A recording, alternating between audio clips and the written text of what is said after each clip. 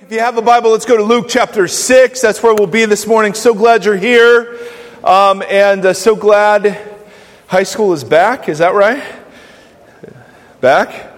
You look like you were fried, Balan. You look like you could sleep for about 4 days right now. Is that true?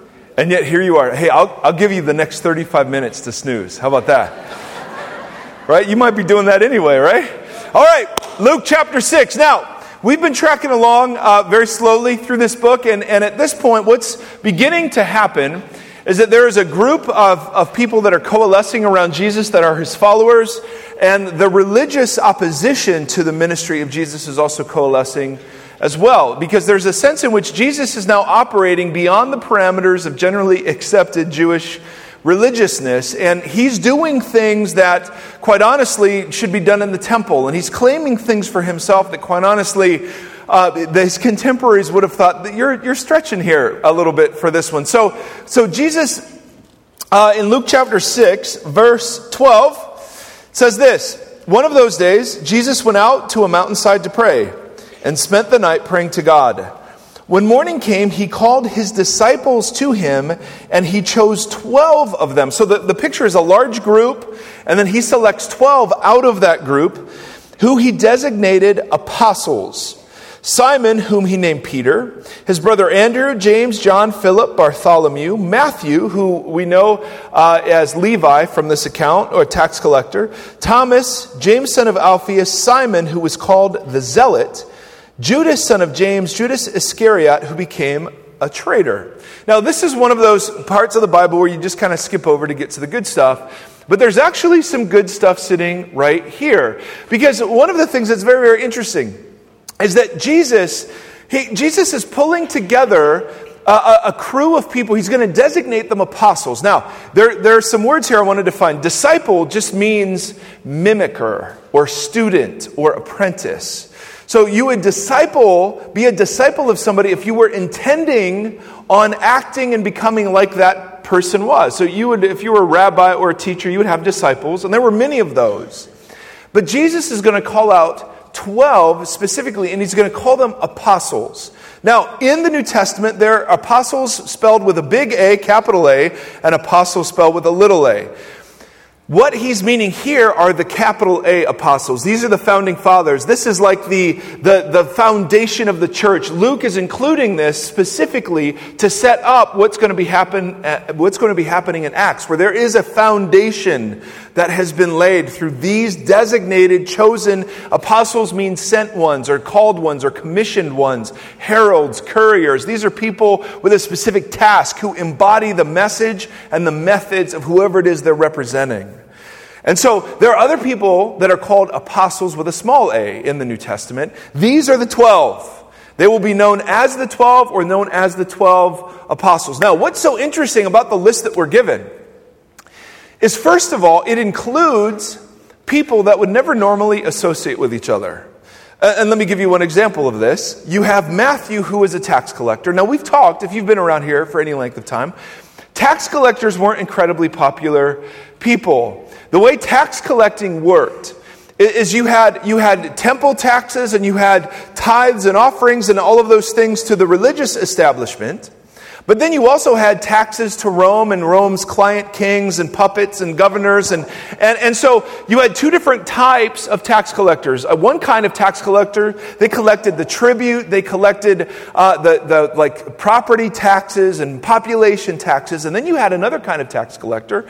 These tax collectors sat at bridges or along roads or near the Sea of Galilee, and they would be taking a part of any commerce that you were traveling with. And it was the second kind of tax collector that Matthew was. And the reason tax collectors weren't very liked is, A, they were collaborating with Rome in the oppression of Israel. B, they were considered unclean because they were dealing with money and Gentiles all day. And C, they were considered, religiously, they were considered worse off than Gentiles. Gentiles are non-Jewish folks. They were not allowed to go into the temple beyond the court of Gentiles, where all the Gentiles could go to worship. They were not, even though they were Jewish, they were not allowed beyond that, because they were seen as aiding and abetting and collaborating with the oppression of God's people by the Roman government. And they were deemed notoriously dishonest because, let's say you owe them a certain amount of money, they could add a surcharge to that. And there was nothing you could do about it. You still had to pay it. So they were corrupt, they were greedy, they were dishonest. So as Jesus is kind of at the playground, he's picking his team, right? He's got a whole crew of disciples. It's a surprise when the tax collector gets the call as one of the official 12. But even more surprising is the invitation to a zealot. Now, a zealot, a little bit of background. Rome occupied Israel in the first century, as you know. And one of the primary questions the Jews were wrestling with is, how do we deal with Rome? How is it that pagan people are oppressing God's people even though we're back in the promised land? And there were all sorts of guesses about how you should deal with this. One group said, listen, we need to increase the zeal for God's law. Another group said, listen, if you can't beat them, join them. Another group said, let's separate ourselves and focus on ritual purity. And then there was still another group that said, it is an offense that there is some pagan king ruling Israel. We should take that pagan king out by any means necessary. These were called zealots by Josephus, the fourth sect or philosophy of Judaism. And the idea was that there was no God but God, no king but God, and the taxes and tribute levied by Rome, if you paid them, it was treasonous against God. So, there was a subset of zealots that were known as dagger men, and these people carried short swords, and they were ready at a moment's notice to engage in violent revolt against the Romans, or sometimes they would assassinate Jews that were helping the Romans. So do you get a picture that the two least likely people of that day to hang out together would be a tax collector and a zealot? You see that? And so here's Jesus. He's got a whole crew of disciples, and he's going to pick some fishermen who are kind of, they're just trying to survive. And then we're going to name a tax collector. And then we're going to name a zealot. Well, that's interesting, isn't it? Or not at all. Is this 4th of July weekend kind of like you're still kind of recovering? The other thing that's really remarkable about this list is how unremarkable these guys are. Now, if you're a student of like first century Judaism, there's no priest in this list. There's no Sadducee, no Pharisee. There's no Levite. There is nobody from the religious establishment at all in this list. In fact, go if you would to Acts chapter 4. What's really interesting is that these guys aren't interesting. What's remarkable is these guys aren't remarkable at all. I mean, they weren't especially credentialed. I mean, none of them were coming from great rabbinic schools of the day, swapping one rabbi for another. There was nothing about these guys. Your eyes gaze over the minute I'm reading that list, right? Because they're just like, we've turned them into saints, yes, but you got to understand, if you would have been sitting there around Jesus and you'd be going, okay, so that's the 12? Nothing great, nothing mighty, no one rich. No one particularly religious? I mean, are these the first 12 that said yes? I mean, what in the world? So you get to Acts chapter 4, and these guys are completely different, right? Jesus rises from the dead. They're filled with His Spirit. These guys are turning the world upside down. But it's still remarkable how unremarkable these guys are. So Peter and John are standing before the highest Jewish court, the Sanhedrin, defending themselves for a miracle that they had done.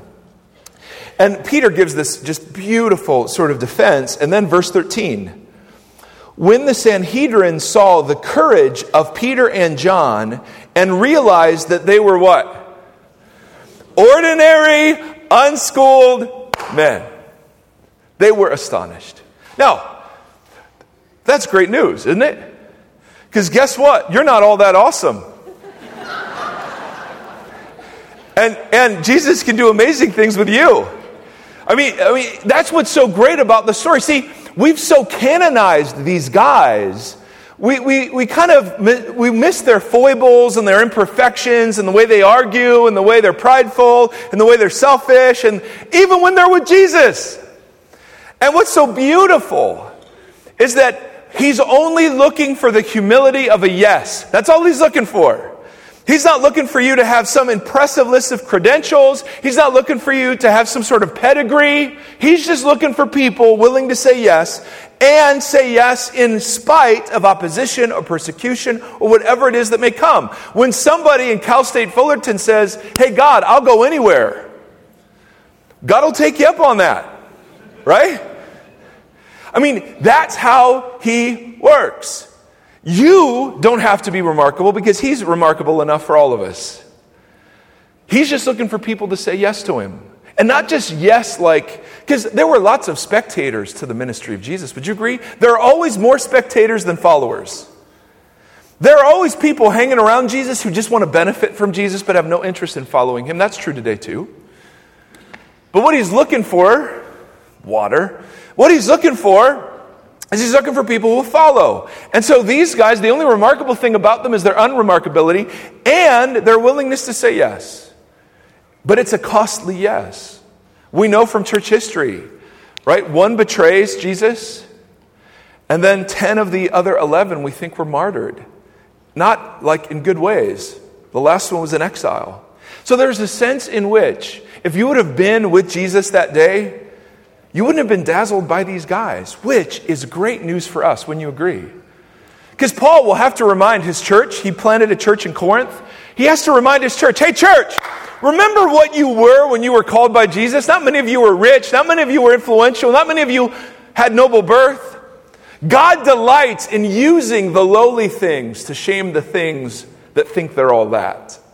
So welcome to the club. If you're kind of average, if you're kind of ordinary. Now, I know some of you are raised in the narcissistic self-esteem generation and you get ribbons and trophies for every little thing you do. So let me you're not special, all right? You're not awesome. God's not lucky to have me. He's not lucky to have you. We're lucky to have him. And what he can do with somebody humble enough just to say yes regardless, that's remarkable. And that's why we know these guys at all. Because of what God does in the midst of them. So, you read a list and you're going, well, this is kind of okay. It's like a genealogy, just a little shorter. But what's happening here is pretty amazing. On the one hand, he's gathering around himself a crew of people that would never voluntarily associate with each other in that day. The only thing this crew has in common is their faith and trust in him. And the second thing is there was no particular awesomeness about this list, which means there's room for all of us. Now, why does he choose 12 of them? Because I imagine, you had more than 12 there. I would have wanted as many as possible. And why not 10? Why don't we have the 4? Or the 7? No, we have the 12. So let's talk about why 12. Flip back in your Bibles to Genesis chapter 12. I've missed Genesis. We've been in Leviticus so much. Genesis feels like just a warm pillow. So, we go back to the beginning of the story. Genesis 1 and 2, God creates, it is good. God creates human beings, they are very good. He gives them work to do to creatively steward and manage and take creation and do something with it. They rebel, we rebel.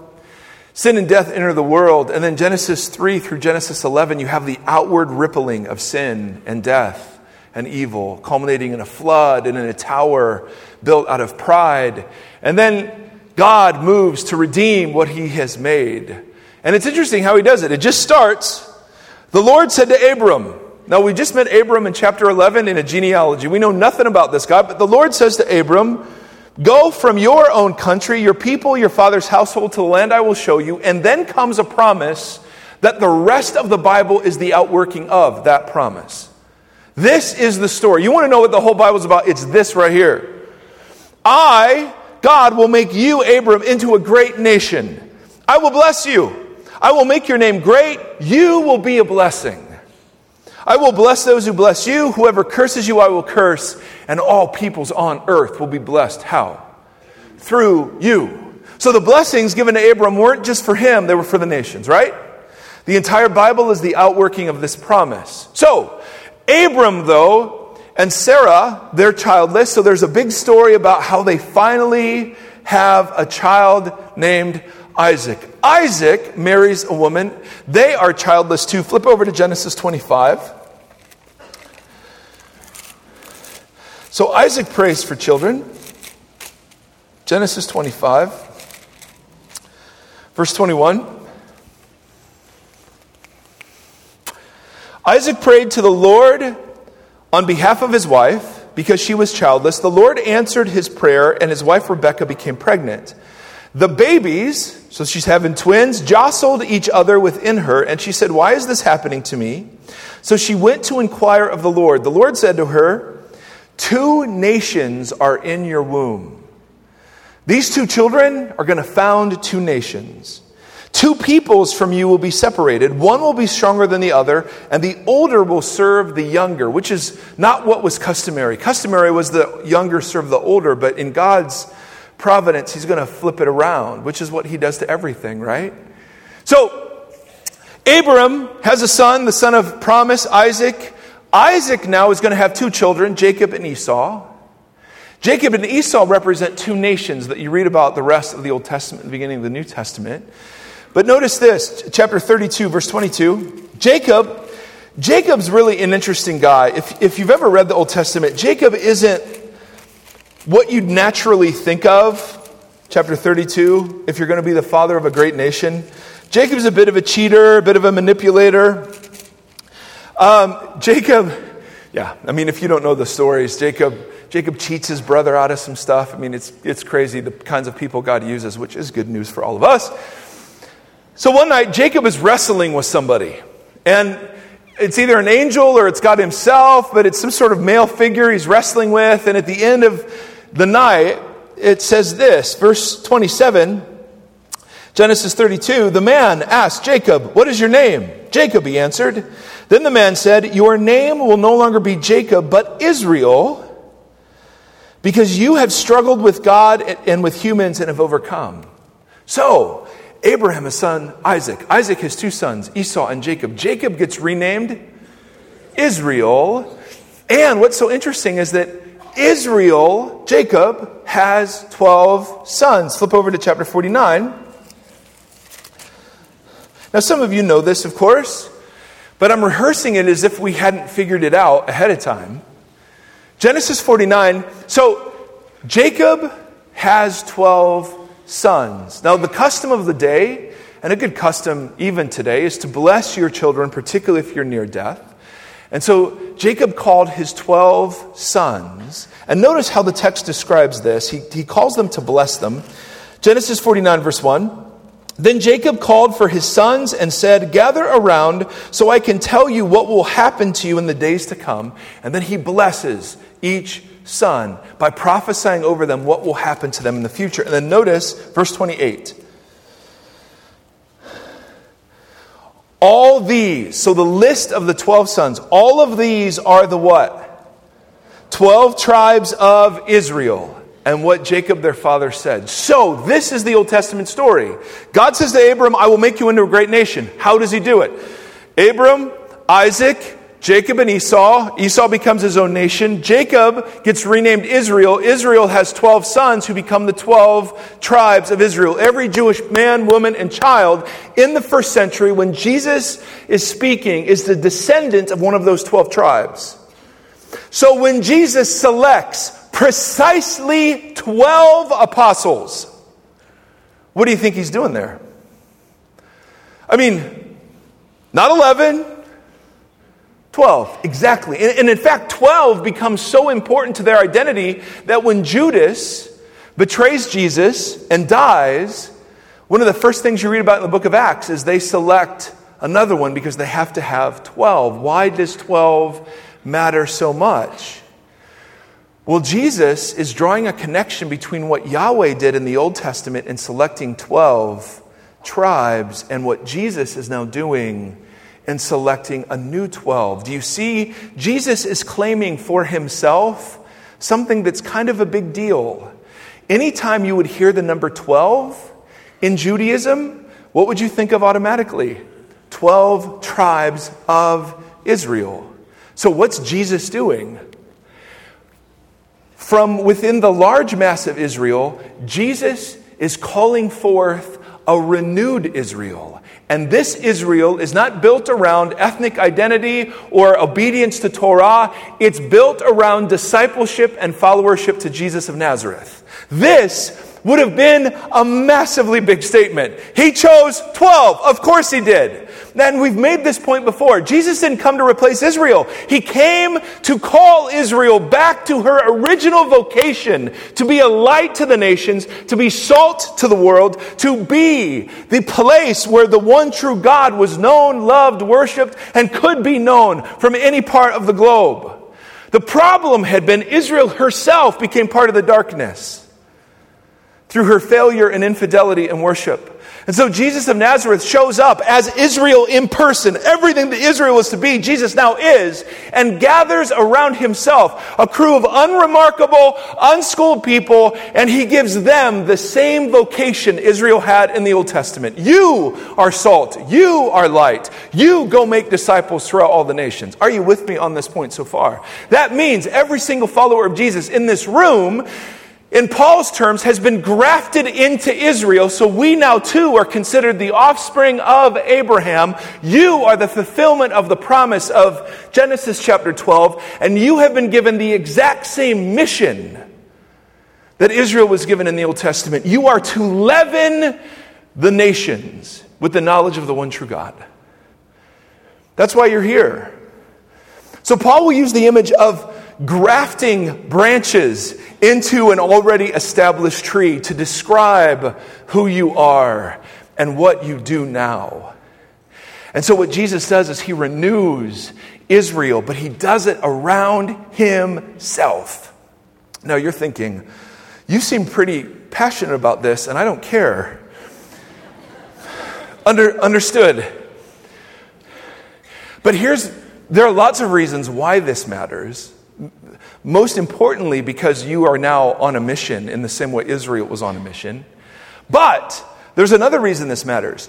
This new, renewed Israel is not going to be consisting of a tribe or a nation or a people delineated by ethnic identity. This new movement of Jesus is going to consist of every tongue and every tribe and every nation. And one of the most beautiful and least talked about aspects of the movement of Jesus is the fact that what God wants to do is to take people who would have no business ever hanging out together, sit them next to each other at peace because of the work he's done in their lives.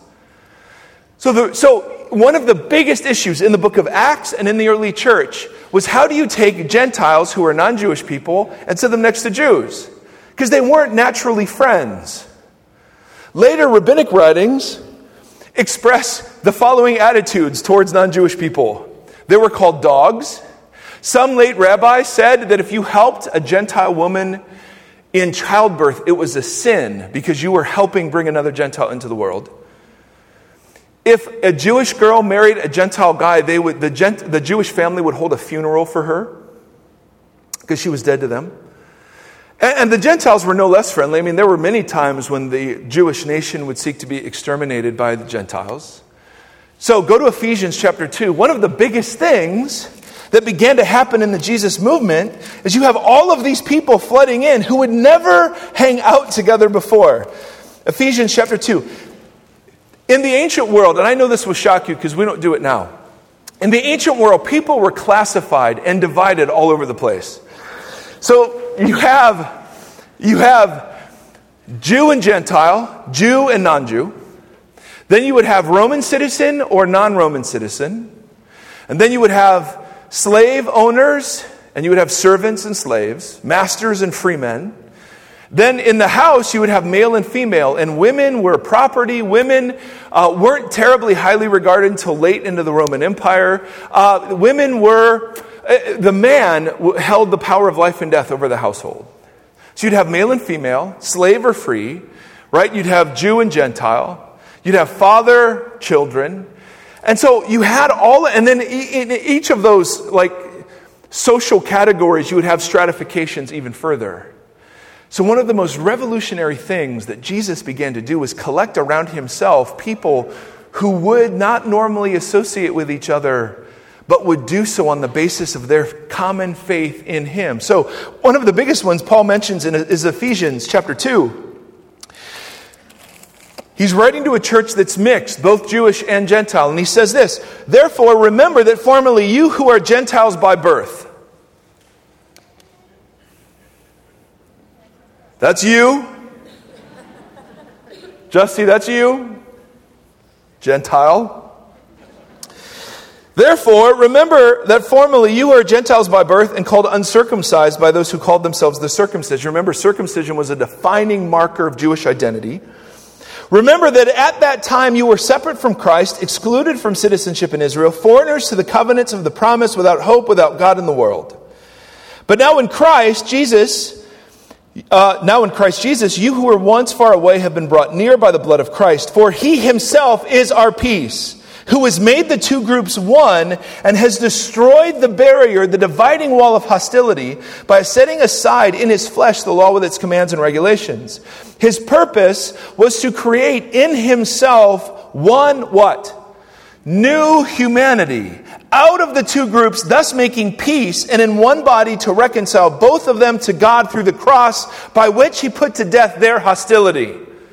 You take one of the most impressed, cemented divisions in the ancient world, Jew and Gentile. And Paul simply says that division has been eradicated in the work of Jesus, who's not only reconciled each of them individually to Jesus, but have reconciled them to each other. So you now in the church have places where Jews and Gentiles were associating with each other. Well, that never happened. That never happened.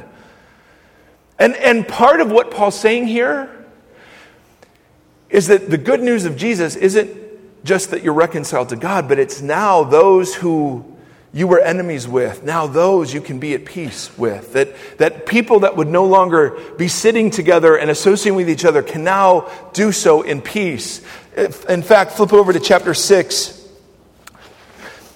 Towards the end of this letter, Paul starts addressing particular people in this church. And notice, verse 5, chapter 6. Who does he address in verse 5? Slaves. So, in the church, you have slaves. Who does he address in verse 9? Masters. Now, we read that and we think, oh, okay, that's cute, that's nice. Here's baby Jesus, come to set us free. This was revolutionary. All right? To have masters and slaves voluntarily sitting next to each other. There was no place in the ancient world where that would happen. No place. No place. The work of Jesus. See, what I'm trying to communicate is that how does Jesus save the world? Well, there are lots of ways. He's center of it all. But he pulls together a community and gives it a mission. And part of its mission is its communal life together. Namely, that people who would be formerly antagonistic toward each other would set aside their differences and separate identities in virtue of their shared faith in this Jesus. That the way, the new humanity is not when people who are just like each other hang out with each other. Jesus will even say, tax collectors do that. If you love people who love you, what's that? Anybody can do that. You love your enemies. You pray for those who persecute you. One of the central aspects of the mission of Jesus is a group of people that could be divided but aren't in virtue of his work.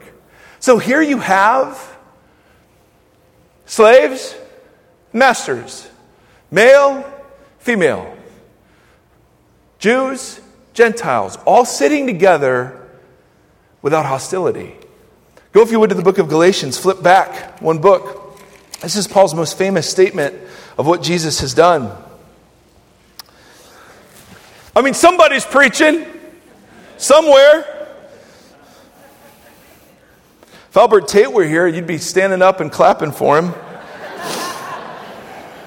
I'm up here sweating and it doesn't matter. I'm going to wear shorts next week. I'm just telling you. And I don't care if I get in trouble. I'm wearing them. That's right. Listen. With legs like these. Galatians chapter 3.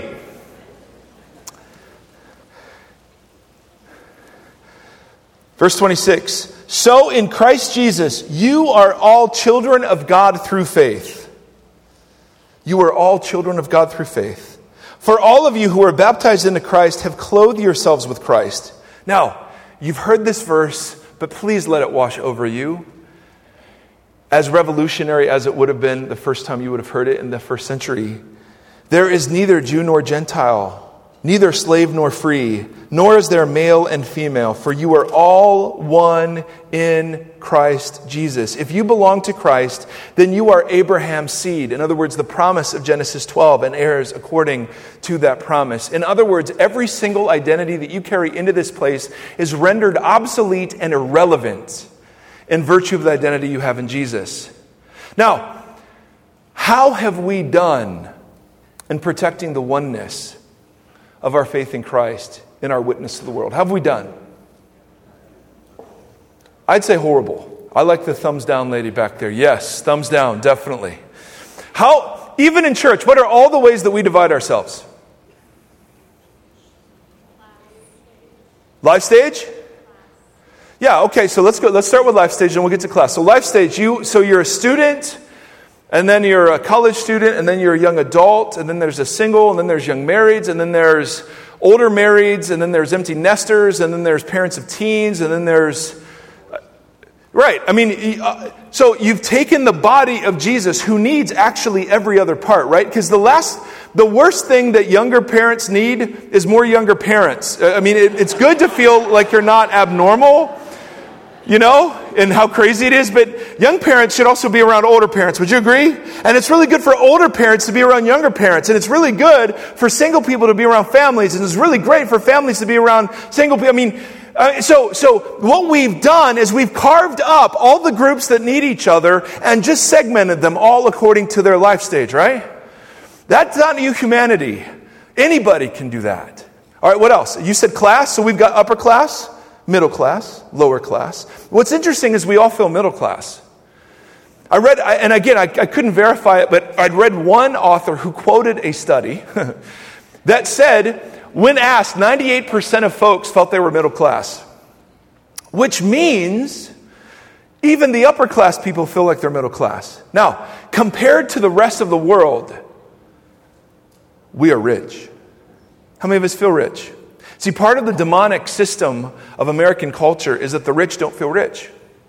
We always want more. So, we can segment ourselves according to income level. Yes, what else?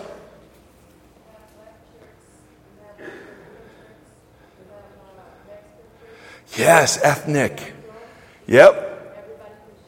That's it. That's right. So we can separate ourselves according to ethnicity. Absolutely. But the new humanity isn't a bunch of people who are like each other. The new humanity is when every tongue, every tribe, every nation does the hard work to be together. That's really good. What else? Denominations. Yeah, we're one of 30,000. That's awesome. Now, some of them we've divided for really good reasons. Like there's some stuff happening in the Presbyterian church. I mean, there's things happening. There's sometimes you've got to do it. But I would say most of those 30,000 probably, let me just put it this way. If you can fight about something, we'll find a way. Right? What else? Abilities? Oh, yeah. So sometimes church can be like the lunchroom in junior high. You got your cliques, right? You got right, different kinds of folks. Absolutely. Good. What else? Oh, come on. We're not even warmed up yet. Politics. Come on. You got your red staters. Yes, and education. What? Addictions. Oh, yeah. So we've got the addicted and then everybody else who just pretends. Right? Exactly. Good. What else? What? Sports? No, sports unites us as long as you're an Ohio State fan. Right. Listen, I want to be really clear. The one group of people Jesus did not die for are from Michigan. All right? It says it in here. All right? Just kidding. Right, so we've got life stage, we've got race, you've got gender, you've got politics, you've got education levels, we've got PhD and GED. You've got everything under the sun. Worship style preference, you've got, the church has excelled at introducing the divisions that Jesus eradicated. Would you agree?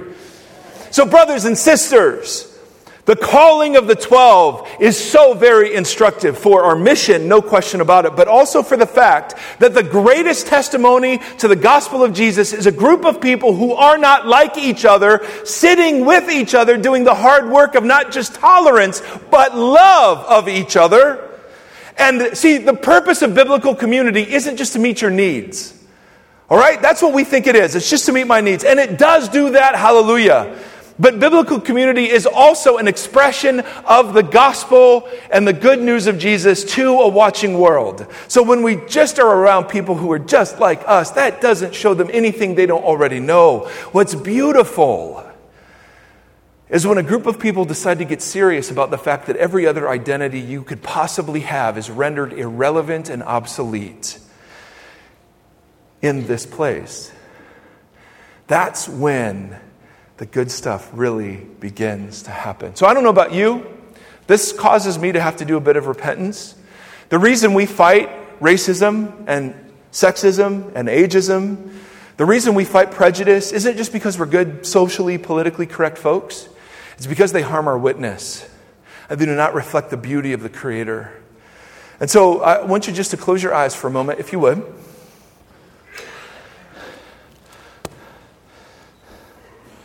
What are the ways in which you and I categorize, label, divide? And so, Father, we pray that you would call us to repentance this morning. We pray, Father God, those places in our hearts where labels, judgments, prejudices, where those things exist, even in the body, we pray that you'd wage war against them.